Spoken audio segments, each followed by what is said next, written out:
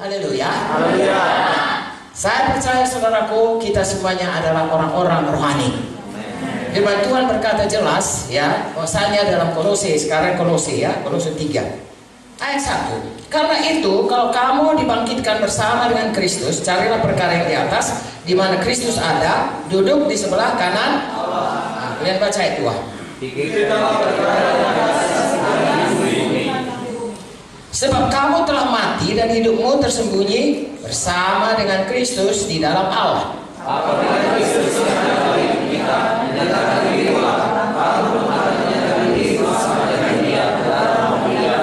Oke, jadi dari sini dikatakan firman Tuhan ini, pikirkan perkara-perkara di atas.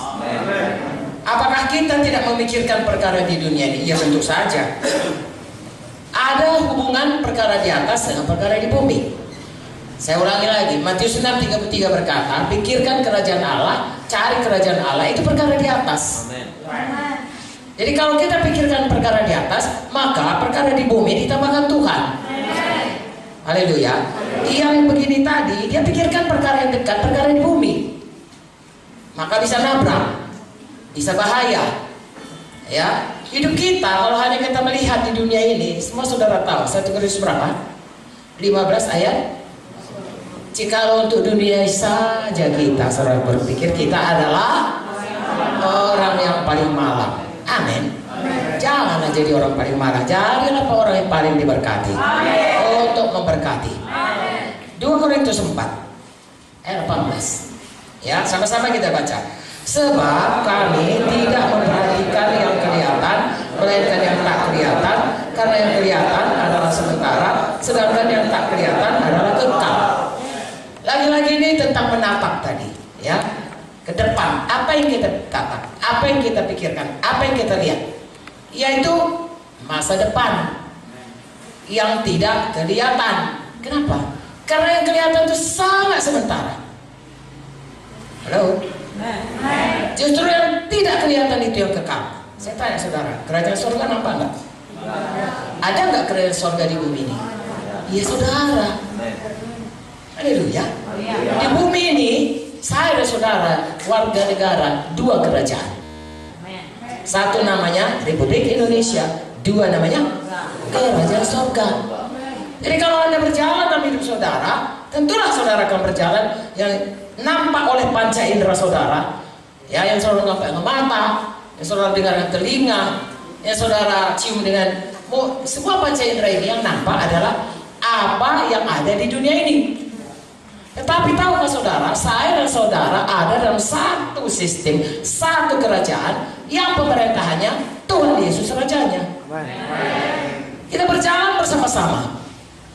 Dan Tuhan punya rencana bagaimana kita hidup dalam kerajaan dunia ini.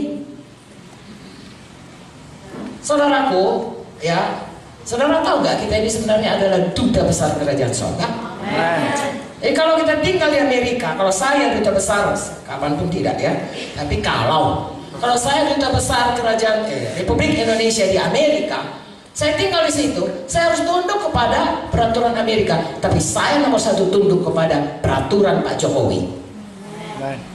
Kalau misalnya saya di sana lalu saya berkata, enak kali ini jadi orang Indonesia, enak jadi orang Amerika. Gimana ya? Aku jadi orang Amerika aja. Diam-diam lalu kita, meningkatkan semua apa yang mengenai Amerika. Tetapi mengenai Indonesia kita nggak mau, saudara. Kita malu atau kita merasa biarin sana. Dia kan nggak nampak, dia jauh-jauh sana. Yang penting aku jadi orang Amerika. Aku sangat tertarik kepada orang Amerika. Saudaraku, tak akan lama saudara pasti dipanggil pulang sama Pak Jokowi. Diberhentikan jadi menteri, jadi duta besar, diganti sama orang lain yang betul-betul saudaraku mau membela Indonesia. Nah, kerajaan sorga mengutus kita jadi duta besar. 2 Korintus 5, ya, saudara baca. Jadi kalau saya dan saudara duta besar di dunia ini, apapun yang saudara kerjakan itu harus mempermuliakan surga, harus mempermuliakan Tuhan, harus mengerjakan kehendak Tuhan. Barulah kita layak, saudara. Itu sebabnya Tuhan berkata, kalau kita menatap ke depan, tolonglah tatap ke depan, saudaraku, kepada masa depan kita bersama-sama dengan apa yang tidak kelihatan. Tentunya saudaraku, kalau apa yang tidak kelihatan itu, Matius 6:33 saya akan ulangi berulang-ulang. Kalau kerjakan apa yang tidak kelihatan, yang kelihatan itu ditambahkan saja. Kalau saudara baik-baik, saudara di Amerika, duta besar, maka saudara akan lama di sana dipakai. Dan saudara akan diangkat. Orang Amerika pun hormat kepada saudara. Seorang yang sangat setia, seorang yang sangat patriot kepada negaranya, mereka pun hormat. Ya, amin. Nah, orang dunia ini pun saudaraku tidak akan pernah melihat bagaimana ya Tuhan kalau tidak melalui duta besarnya. Orang Amerika itu tahu bagaimana tarian serimpi, bagaimana makanan rendang, kan dari duta besarnya. Dari orang Indonesia yang datang ke sana menceritakan, beginilah di Indonesia. Kalau kau mau tempat-tempat, pergilah ke Bali, pergilah ke Raja Ampat, pergilah ke Bunaken, pergilah ke Wakatobi, pergilah ke Danau Toba. Kita yang menceritakannya. Lalu orang selalu tertarik, datanglah dia, makmur negeri kita. Begitu juga kita. Kalau kita mau menjadi duta besar kerajaan surga, kita bilang, beginilah Tuhan itu, beginilah mengikut Tuhan itu, beginilah sifat Tuhan itu, beginilah yang kasih Tuhan itu. Haleluya. Lalu kita memancarkan kemuliaan Tuhan. Saya mau ingatkan saudara, pada waktu Adam dan Hawa berdosa, Roma 3:23 berkata, semua manusia sudah berdosa karena diturunkan dan kehilangan kemuliaan Tuhan. Betul? Jadi rupanya manusia ini diciptakan mulia karena Tuhan mulia.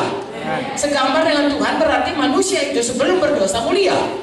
Begitu dia jatuh pada dosa, hilang kemuliaannya. Sedangkan kita sebenarnya ditaruh Tuhan di dunia ini untuk memancarkan kemuliaan Tuhan, sehingga dunia ini tahu beginilah Tuhan mulianya melihat kita. Nah, jatuh kepada dosa. Lalu Roma 6:23 bilang hukumannya maut, berpisah dengan Tuhan, tapi kasih karunia-Nya keselamatan dalam Yesus. Untuk apa kita diselamatkan? Supaya tidak masuk neraka. Betul. Itu yang pertama. Tapi kalau hanya itu maksud Tuhan, supaya kita tidak dihukum, kenapa kita masih terus hidup di dunia ini? Kenapa nggak langsung aja Tuhan membuat peraturan atau membuat satu sistem di mana begitu kita selamat, masuk ke surga? Karena semua orang berkata surga itu indah. Dunia ini kan banyak sekali yang tidak indahnya. Surga itu semua indah, tidak ada dosa, tidak ada setan. Kenapa tidak langsung dibuat Tuhan? Karena dari mulanya, lihat saudaraku, Tuhan menciptakan manusia untuk segambar dengan dia, untuk mencerminkan, merefleksikan, menyatakan kemuliaan Tuhan. Makanya saya dan saudara, begitu kita selamat, Tuhan ubahkan kita, ubahkan hati kita, dan suruh Roma 12 ubahkan pikiran kita, ubahkan semua keseluruhan hidup kita. Kodrat kita yang tadinya berdosa menjadi kodrat kembali mulia seperti Tuhan. Makin hari makin segambar seperti Yesus. Haleluya.